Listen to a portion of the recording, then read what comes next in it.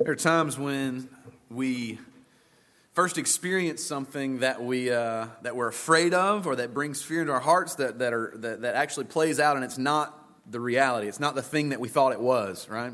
I can think back as a young boy, growing up, Dad taking me deer hunting, and then getting to that age, 7, 8, 9 years old, where Dad puts me in a box stand by myself. And that's you go in before dark, and the sun is starting to rise, and as it does, it creates shadows off of the tree branches and tree limbs into the shooting lane that you're in. And your imagination as a small child, or maybe even an adult, if we had a little bit of confession time, it still does the same thing for me as an adult. It begins to look like different. I mean, you can make that tree branch, if you look at it long enough, it kind of looks like a rhinoceros or some kind of monster that's coming after you. And as a small kid, that was terrifying. I can remember a couple occasions being so afraid that I wanted to head back to the truck and just wait on Dad to finish hunting himself, and I'd meet him back at the truck. We were in an adoption meeting all day Friday, and the lady that was leading the time together, the talk, she talked about kids and having those monsters under your bed, right? You can be convinced that that's a reality as a kid. And she talked about having monster spray, and you could just go spray, and the fears would be gone. And but the things that we're afraid of often aren't reality. They're not the thing that really we think they might be. And I think this morning in the text we have the same thing going on with Israel. As we start a new book, as we study Joshua together, you read in verses 1 and 2, just immediately we launch into a new book, and you see verse 1, after the death of Moses. Then verse 2, you see it again, my servant Moses is dead. And what a way to start a book, right? What a way to start a sermon series, a new series that we'll be in for several weeks with death in the first 2 verses. But it's significant, and we must see why. Pastor Stephen preached through, when he was here, Leviticus and Numbers, and then I preached through Deuteronomy. And so as we walked through those books leading up to this one in the Old Testament, there's been one giant human figure that's kind of dominated every single page of the Old Testament to this point, and that's Moses.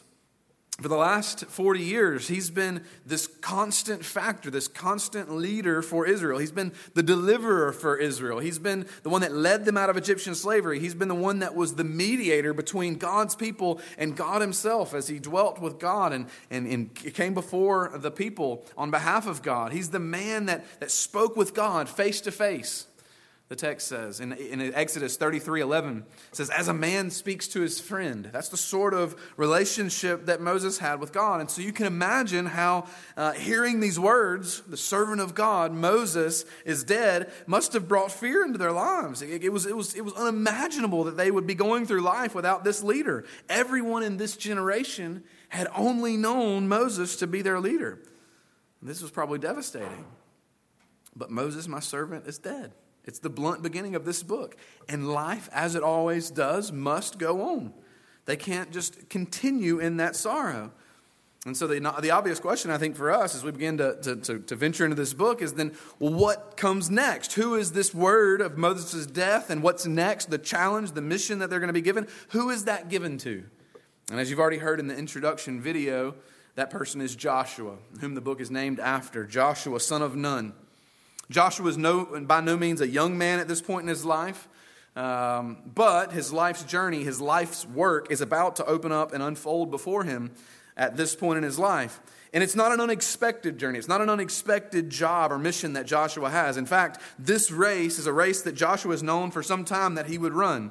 He served the Lord faithfully under Moses. He's been faithful to lead the people under Moses' command. All the way back to Exodus, where we first meet Joshua, he's been a faithful man. He's been training for this leadership. He's been courageous. Think about the book of Numbers, where he's one of the 12 spies that are sent into the land to see the land and come back with a report as to whether it's even feasible, whether we can do this. And 10 spies come back and they say, no, we can't. There are giants there. We can't take them. Joshua's faithful. He believes the Lord. He believes the Lord can do it. And we see his faithfulness there. And all of this faithfulness comes to a head as it's his turn to now pick up the mantle of leadership and lead God's people into this land of promise that God's been telling them for generations that they would receive. The waiting's ended. It's over. It's time to possess. It's time to, in reality, go and possess that thing that the Lord has promised all the way back to Abraham in the land of Ur, all the way back to Genesis, where God has brought Abraham out of the land of Ur, out of the Ur of Chaldeans, and then he's brought them through slavery in Egypt, and he's brought them out of captivity. He's allowed them to wander in the wilderness for 40 years, but he's brought them out of that too. He didn't kill them off. And all of this has been centuries of God fulfilling his promise, and it's about to be fulfilled. This oft-repeated promise of land and people. Joshua is the one that will get to lead Israel into it. What an incredible moment in the life of Israel. But if it were that easy, just cross the river Jordan and establish yourself in this land of promise, then there would be no need for the book of Joshua, and we could just pray and go home. Some of you are thinking that might not be such a bad idea. I'm kind of getting sleepy and a little hungry. But it's not that easy. And what we see is that God commands, go into the land. And God's promise, I have given you this land. Both of these, his command and his promise, fall under his sovereignty. We see that in that his promise is expressed in his will. I've given this to you. It's my desire. This land is for you. I want to bless you with a land. But his command is achieved by his irresistible power. It's not Israel's strength that they'll receive this land. But at a human level, this is what we see fleshed out in the book of Joshua. How do we balance the command of God and the promises of God? As his people, how do we live in those? And what we see is this, and listen closely because I think this applies for us today, church.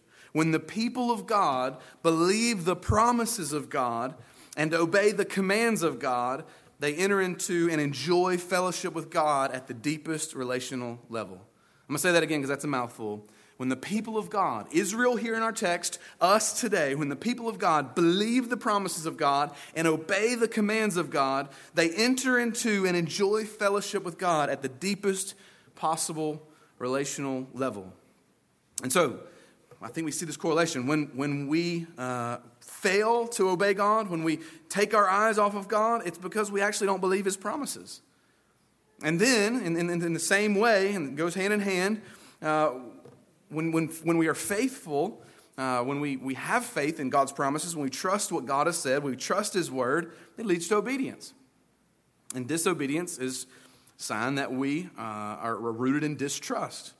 We'll see this worked out throughout the book of Joshua, week after week, as the people of God are faced with decisions, faced with battles, faced with miracles. Are they going to believe the promises of God and obey the commands of God? And though the book of Joshua ends well, it's a pretty positive book. If you read through it, which I'd encourage you to do as we're studying through it week by week, go ahead and read through it the next few days. Just take some time and read through the book of Joshua. And what you'll see is that it ends pretty well. It's a pretty positive book. Joshua's portrayed as a faithful leader. He's a great leader and seems to be following the Lord. They seem to inherit this land that God's been telling them for quite some time that they would receive. They inherit this land of promise. Yet there's this lingering question that I think we have to deal with as we jump into this book. Is Joshua still leading? The fact that he was a faithful man and he led Israel and they did receive these blessings, is he still alive? Is he still commanding God's people in a land of promise? No, he's not. So that leads to our first point. And there are 4 this morning. 4 points. The first one, we, the church today, we, Poplar Spring Baptist Church and Christians in the New Testament, are a people with a living leader. A people with a living leader. Here's the thing, church. The book begins after the death of Moses, verse 1. But we could just as easily read this morning after the death of Joshua. Because he was not the ultimate. He was not the final leader. There are many similarities between Joshua and Jesus, and we'll point these out as we go along the way. One of them is that they share the same name. Joshua, Jesus, Yeshua, in the Hebrew, it means Yahweh is our salvation.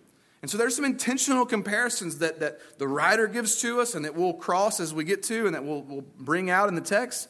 They share many similarities, but what we ultimately see is that Joshua was a type of Christ. He was just an image. He was just a picture pointing to one that would come. He was fulfilling a temporary role that was pointing us to a greater one who would come and supersede everything that he was able to do. We know this to be the case because he's not alive today. He's not still leading. He ultimately could not cash in and do everything that he needed to do as the leader of Israel, as the leader of God's people. And so throughout the book of Joshua, we'll ask this almost every week. How does the church fit in this today? How does the church fit into this story from the Old Testament about a people crossing a river and going and conquering a land? How is that applicable for us as the church today? The first 2 verses could read like this, church family. after the death of Joshua, the servant of the Lord said to Jesus, the Son of God, Joshua, my servant, is dead. Therefore, go over this Jordan, you and all my people, into the eternal land that I'm giving to them, to the people of God. Now, I'm not suggesting that we change Scripture or add to it or rewrite Scripture. I'm trying to make the point, though, that no matter how incredible Moses was, no matter how he led them for generations, led them faithfully, no matter how faithful Joshua will prove to be as we study through this book, he will ultimately fail, as did Moses. They're buried in the ground somewhere. Jesus is the true and better Moses, and Jesus is the true and better Joshua. He is the one who will ultimately lead and finally bring his people into a promised land with no failure, no more disobedience, no more distrust, no more sin, no more suffering, no more problems or pain. So church today, we serve a living leader. We serve one who has accomplished everything we needed. He's the mediator between God and God's people that Joshua could not be. He is the sinless Savior that Joshua could not be, no matter how good his example was. He's the one who conquered death where Joshua could not. And he'll lead us into a promised forever home where Joshua could not. We are a people serving a living leader. Number two, we're a people with a mission. We're a people with a mission. When we think about leadership transitions in our world, whether in president transitioning into the Oval Office, or whether a CEO transitioning into the company, conventional wisdom would tell us that the new leader should take some time to settle in. Just kind of ease in, take some time to familiarize yourself with the situations in play, take some time to weigh the options before launching into any decisions, maybe calculate moves before making decisive action. And that's furthered when it's a previous leader that was loved and revered, honored like Moses was. Or when the future is unsure or problematic, or it's going to be tense and difficult. New leadership should just kind of be patient and lead slowly with change. Joshua was offered no such luxury. God doesn't say to Joshua, hey, my servant Moses is dead. Take some time to settle in, and after a couple years, we'll debrief, we'll have a chat, maybe in a few months, and see how things are going. Just kind of win the confidence of the people at first, and gradually don't take on anything too demanding just yet. On the contrary, God starts his command. The mission for Joshua in verse 2. You see it in your text. Look at your Bibles. Now therefore, Moses is dead. Now therefore, go over this Jordan, you and all my people. Make haste, Joshua. God is ready. He's ready to fulfill his promises to his people. There have been generations, centuries since that original promise to Abraham back in Genesis. And God is like, I'm ready to give it to you. I want to bless you. The time has come. I want to give you this land. But you can imagine in that moment how that must have struck fear into Joshua's heart. He's the guy, right? All these other leaders have failed. Abraham is dead. Moses is dead. And now he's the guy. There's a lot of shoes to fill here. He's the guy that's going to lead the people into the land. Imagine how that must have struck fear in his heart. One summer night, there was a severe thunderstorm, and a mother was tucking her small son into bed. And she was about to turn off the light when the trembling voice from her son piped up, Mommy, will you stay with me all night? I'm scared. And Mom smiled, and she walked back into the room and gave the young boy a reassuring hug, some compassionate pats on the back, and then said tenderly, I can't, dear. I have to go sleep in Daddy's room. A long silence followed, and she moved to the door, moved away from the bed. And at last, the silence was broken by the shaky voice saying, that big sissy. Daddy's scared too. He needs Mommy. Fear lurks here in the background of the book of Joshua. Will they be obedient, or will they see these giants and tuck tail and run? Will the people of God obey the mission of God, or will they be sidetracked by fear or disobedience or comforts? Well, God is so gracious that he doesn't just give them the command and then leave them to it. Grace upon grace upon grace is that he gives them an incredible promise. Look at verses 3 through 5. The incredible promise of God's presence. Look at verse 3. Every place that the sole of your foot will tread upon, I have given to you, just as I promised Moses. From the wilderness and this Lebanon, as far as the great river, the river Euphrates, All the land of the Hittites to the great sea, and to the going down of the sun shall be your territory. No man shall be able to stand before you all the days of your life. Just as I was with Moses, so I will be with you. I will not leave you or forsake you. Yeah, Joshua, I've given you an incredible mission. It's a daunting task. And yes, it would even be impossible, except for the fact that I'm coming with you. I'm going to go before you. I will be with you. My presence will be with you. Just as I was with Moses, I'm going to be with you too, Joshua. And all that I've promised, all the way back to Abraham in Genesis, I'll give to you. And here's how you'll know it will happen. Verse 5, I'll be with you. I'll never forsake you. Well, what about us, church? We've been given a mission too. We've seen this in the last few Sundays, as Nate preached last Sunday, and then we had Acts 1:8 the Sunday before that. Then we had Mark 16 the Sunday before that. This theme is coming up over and over in our preaching. This scene in Joshua, though, closely parallels a scene in which Jesus, the true and better Joshua, gives us our mission. We heard it in Mark 16. We call it the Great Commission, but I want to read it in Matthew 28 this morning because I want to see it in both, Matthew's gospel and Mark's gospel.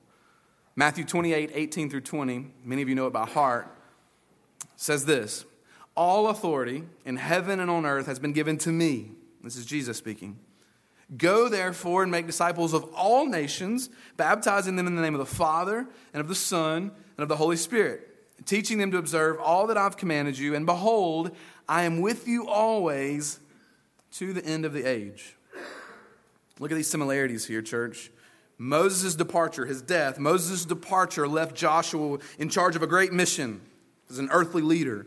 Jesus' ascension, just after these verses in Matthew that we just read, leaves the church on this earth with a great mission.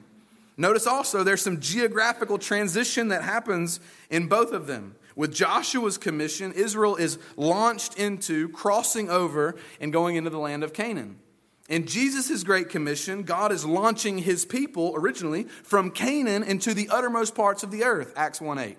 So in one sense, as the church today is fulfilling that Great Commission that God gave to the apostles, as the church today takes the gospel everywhere, our community and around the world, we extend God's commission to Joshua from Canaan to the entire world. We're still a part of this commission. So with Joshua, God said, cross, go over this river Jordan, go into this land that I've promised. Here, Jesus says, go into all the world and make disciples. Carry this promise, this blessing that I'm giving you to the entire world. But those are not the only similarities. Joshua 1:5, if I point you back to the text, says this: I'll be with you. I'll never leave you or forsake you. Joshua 1:9, if you skip down a few verses, says this: don't be frightened and do not be dismayed, for the Lord your God is with you wherever you go. Remind you of Matthew 28:20, what Jesus said to his disciples. He says this: I am with you always to the end of the age. Oh, friend, revel in that promise. Rejoice this morning in that promise. That you know how you can be strong and courageous? The text has said this, or will say this, 3 times by God, and once from the people of God, as they echo it at the end of the text. Be strong and courageous, Joshua. Be strong and courageous. You know how you can be strong and courageous in a daunting mission? Like crossing the Jordan into a land of giants, or in our context, going to your neighbor, going to your family member, going to Malaysia, going to Baltimore with the gospel of Jesus Christ. You can go because you know that God is with you. His presence is promised. When the going gets tough, it's not that God will help you through it. It's that he's with you in it. There's great hope in that, church. We're doing a D group this semester with Chris and with Jonathan. And right now we're working through a book by David Platt. And in our book this week, we were reading a chapter that, man, I think he hits the nail on the head and perfectly summarizes what I'm thinking here in Joshua. And this is what David Platt says: how could Jesus, who said, my yoke is easy and my burden is light, throw such an enormous mission and burden on us? The answer is to consider who you're yoked to, who you're joined together with. Picture the imagery of 2 oxen placed under one yoke. Now picture yourself yoked with Jesus. Who wouldn't want that? Isn't it more of an honor than a burden? He goes on to say this. He says, when people say to me that I don't feel close to Jesus, I ask them if they're making disciples. After all, his promise to be with us is directly tied to his command to make disciples through us. Friends, we have a mission, and yes, it's daunting. Yes, there's going to be awkwardness. There may even be some persecution. But we have a promise that God, the God of the universe, is with us in this mission and will accomplish it. Yes, it's a hard mission. But here's the thing, friends. I'd rather have a hard mission with a good God than a fluffy life with a dead God. Praise be to God. He's paved the way. He's gone before us, and no man will stand in front of us. His gospel will conquer.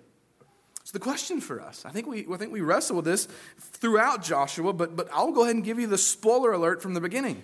Did they do it?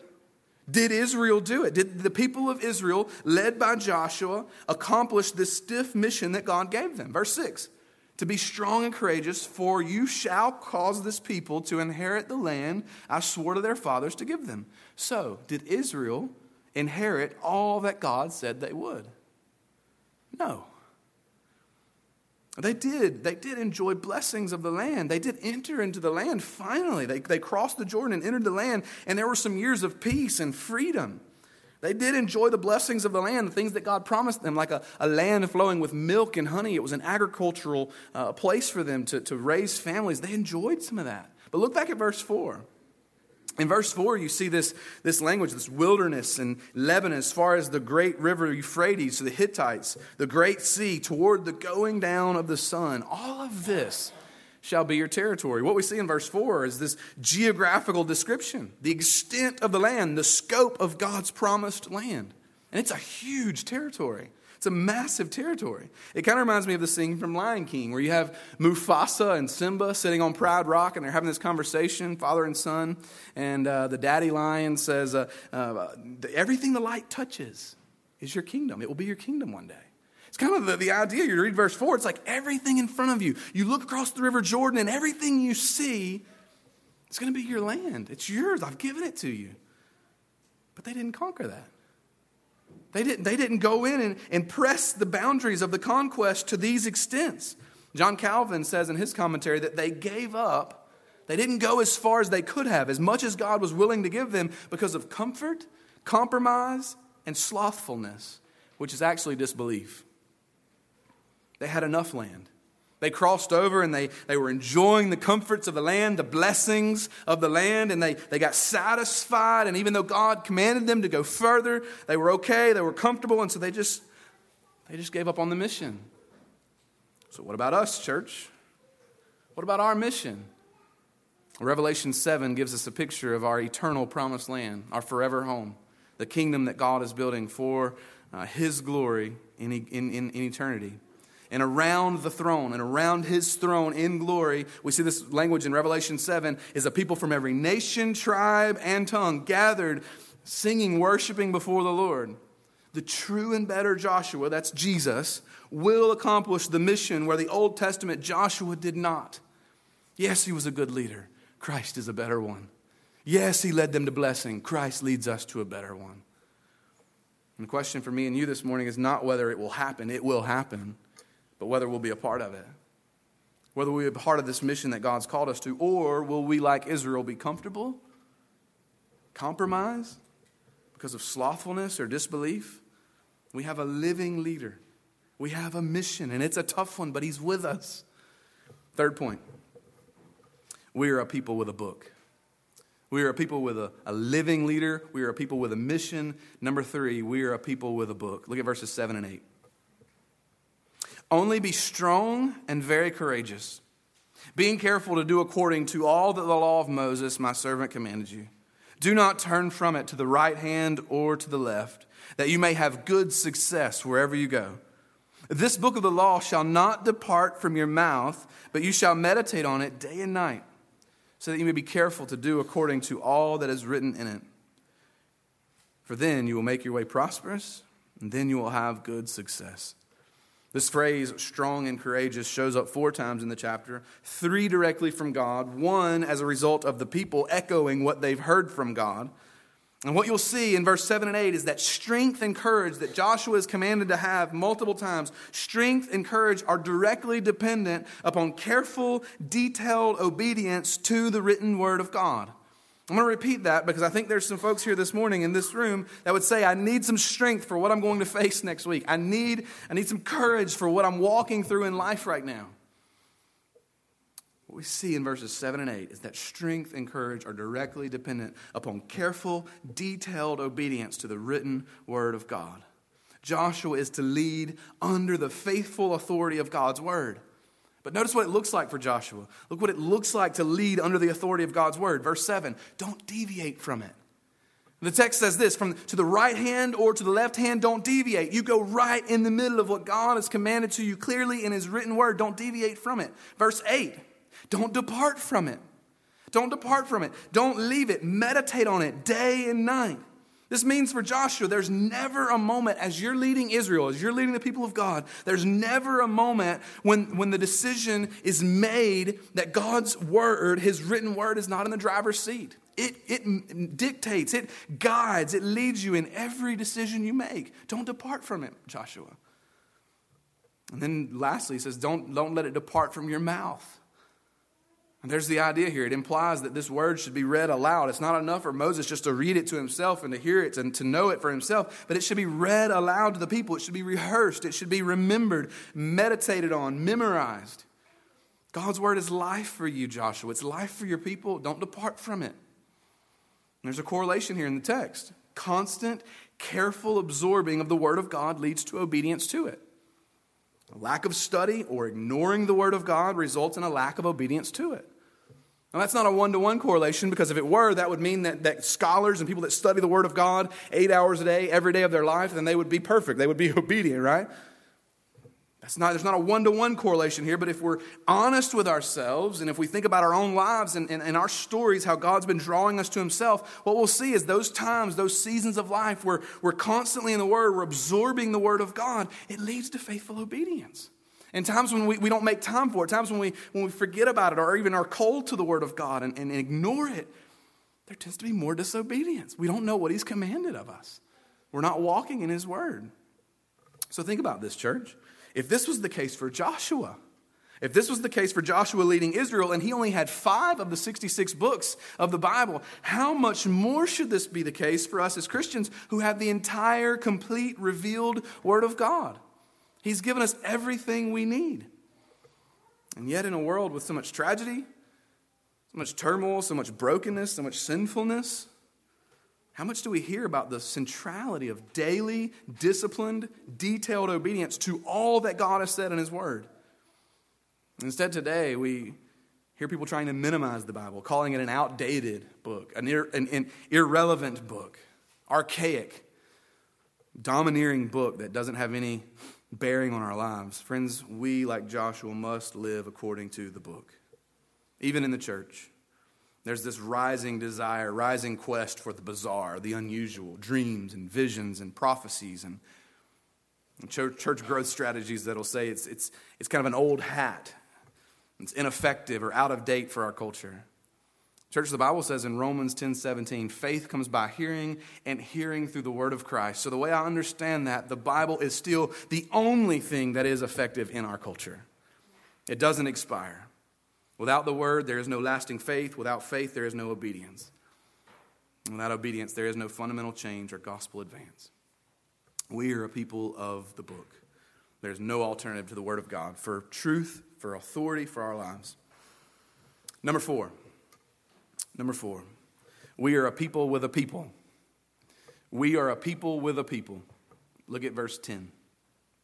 And Joshua commanded the officers of the people, pass through the midst of the camp and command the people, prepare your provisions, for within 3 days you are to pass over this Jordan to go in and take possession of the land that the Lord your God is giving you to possess. And to the Reubenites, the Gadites, and the half-tribe of Manasseh, Joshua said, remember the word that Moses, the servant of the Lord, commanded you, saying, the Lord your God is providing you a place of rest and will give you this land. Your wives, your little ones, and your livestock shall remain in the land that Moses gave you beyond the Jordan. But all of the men of valor among you shall pass over armed before your brothers and shall help them until the Lord gives rest to your brothers as he has to you, and they take possession of the land that the Lord your God is giving them. Then you shall return to the land of your possession and shall possess it, the land that Moses, the servant of the Lord, gave you beyond the Jordan toward the sunrise. There's a lot going on in the latter part of this chapter and in this part of the text. We need a bit of backstory to understand what is happening here. And it really goes all the way back to Numbers, the book of Numbers, if you can remember that far back, if you were here at Poplar Spring then. The Israelites arrived at the eastern shore of the river Jordan. They had been wandering in the wilderness because of disobedience, because of distrust for 40 years. They had made their way to the river Jordan. The promised land is just on the other side. They can see it. They can smell it. They want it so badly. And it's there that Moses dies and Joshua becomes leader. And as they're on that bank looking at the promised land, the land that they were on the eastern side of the river also proved to be a beneficial land. It was a good land. It was a profitable land. It was good for grazing and livestock. And so the 2.5 tribes, the tribe of Reuben, the tribe of Gad, and the half of the tribe of Manasseh, they go to Moses and they request, hey, can we just settle here? We like this land on the eastern side of the river. It's good. You see that in Numbers chapter 21. Moses granted them permission to settle there as part of the fulfillment of God's promise that we're about to go and enter the land, but this is going to be your portion. This can be your inheritance. You can establish yourself and your tribes here if, and here's the little asterisk down at the bottom of the contract, right? If, when it comes time to cross the river and go into the land, if you'll join forces with the other tribes and go and fight with the rest of them so that they can have their inheritance, so that they can have their portion of the land west of the river. You see that in Numbers chapter 32. And so this is that recorded statement that Joshua is now bringing up. He's recalling, he's reminding them, remember what you promised to Moses. Remember what you promised before the Lord, that you would take this land, but you would go and help your brothers fight for theirs. Their families, their wives, and their little ones, the text says, their livestock could all stay back on the eastern side of the Jordan, but their fighting men, their men of valor, had to be committed to the mission. Well, look how they respond. You can imagine how you would respond. I can only imagine how I would respond. Look at verse 16. And they answered Joshua, all that you have commanded us we will do, and wherever you send us we will go. Just as we obeyed Moses in all things, so we will obey you. Only may the Lord your God be with you as he was with Moses. Whoever rebels against your commandment and disobeys your words, whatever you command him shall be put to death. Only be strong and courageous. What they're saying is, we'll do it. We'll do it, Joshua. Whatever you ask of us, wherever you send us, like we followed Moses, we'll follow you.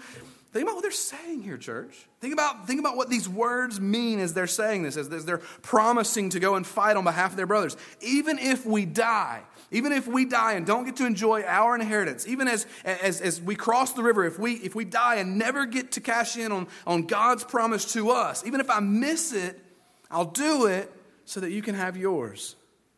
I'll do it so that you can have yours. That's an incredible love for family, church. That's incredible sacrifice, incredible selflessness. Incredible unity. And they only have 2 conditions. You might think, well, yeah, I'd have some conditions too.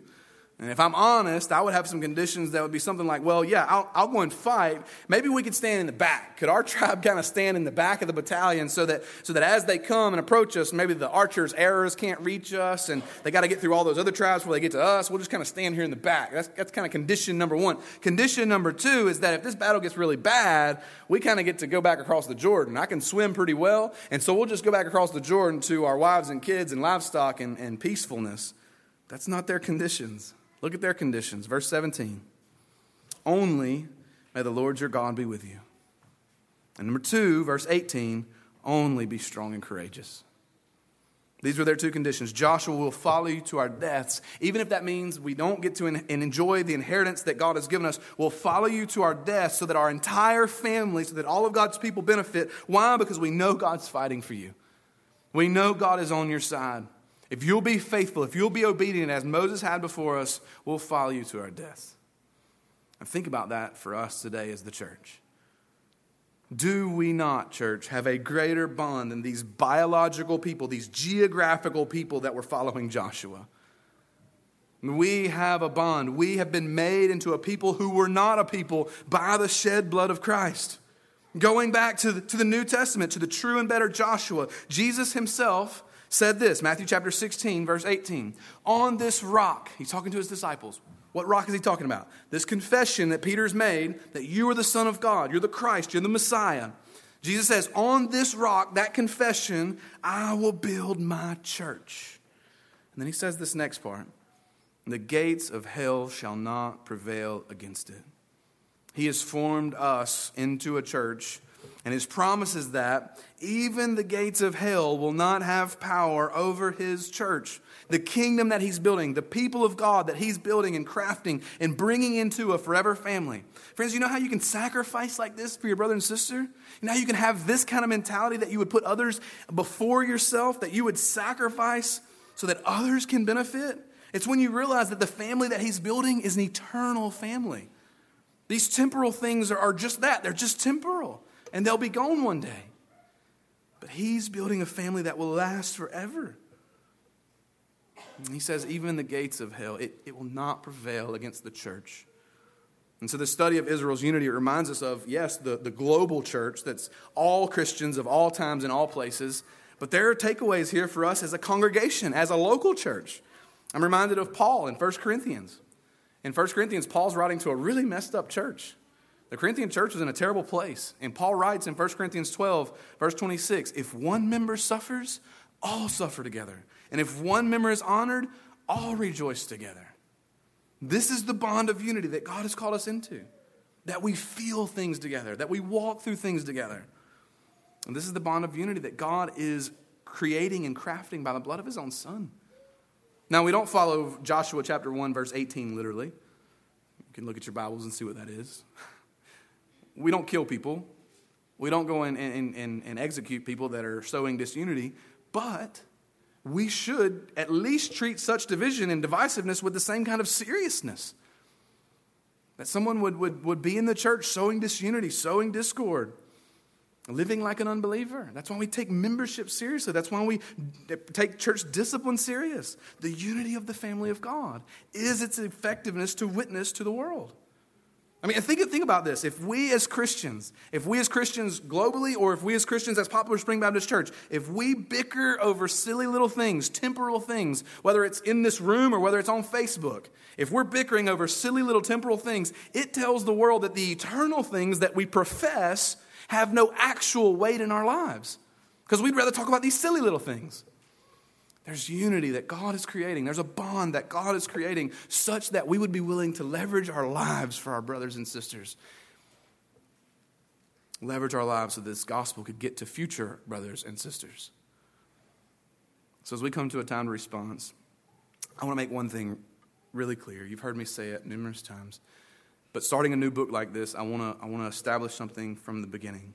The point of this text and the point of the rest of Joshua is not for you to look at the text, not for you to look at Joshua and identify with Joshua, the hero of the text. Because in reality, he's not the hero of the text. He's a focal human figure in the text, but what we're going to see week after week is that God is the hero in the text. You see this with Jericho and Ai, two battles that go completely different because of God's presence or lack of presence. So what we see is God is the focal point. He's the hero of the text. And so the point is not for you to look at this book and see Joshua's example and think, man, I need to do better. I need to be a better leader. I need to have more faith. I need to be, a better leader in my home or in the church or in my community or at my work. The point is for you to look at Joshua and see one that was a true and better leader in Jesus who accomplished these things for you in the shed blood of Christ. That he came and lived a perfect life that we couldn't live. And yet he went to Calvary's Hill and he died on a cross to pay our sin debt, a debt we couldn't pay because we couldn't be faithful enough. Because Joshua couldn't be faithful enough. And he's given us his words so that we can know this great truth. And he's brought us into a family so that we can celebrate this great truth. He's done it all. We just get to revel and rejoice in his greatness as we confess our sins and repent and put our faith in what he's done for us. Praise God, he's made us a family. He's given us a glorious truth in his Son and the death of Christ on the cross. And he's given us a difficult mission, but he's promised his presence even there. Praise be to God. Let's pray together.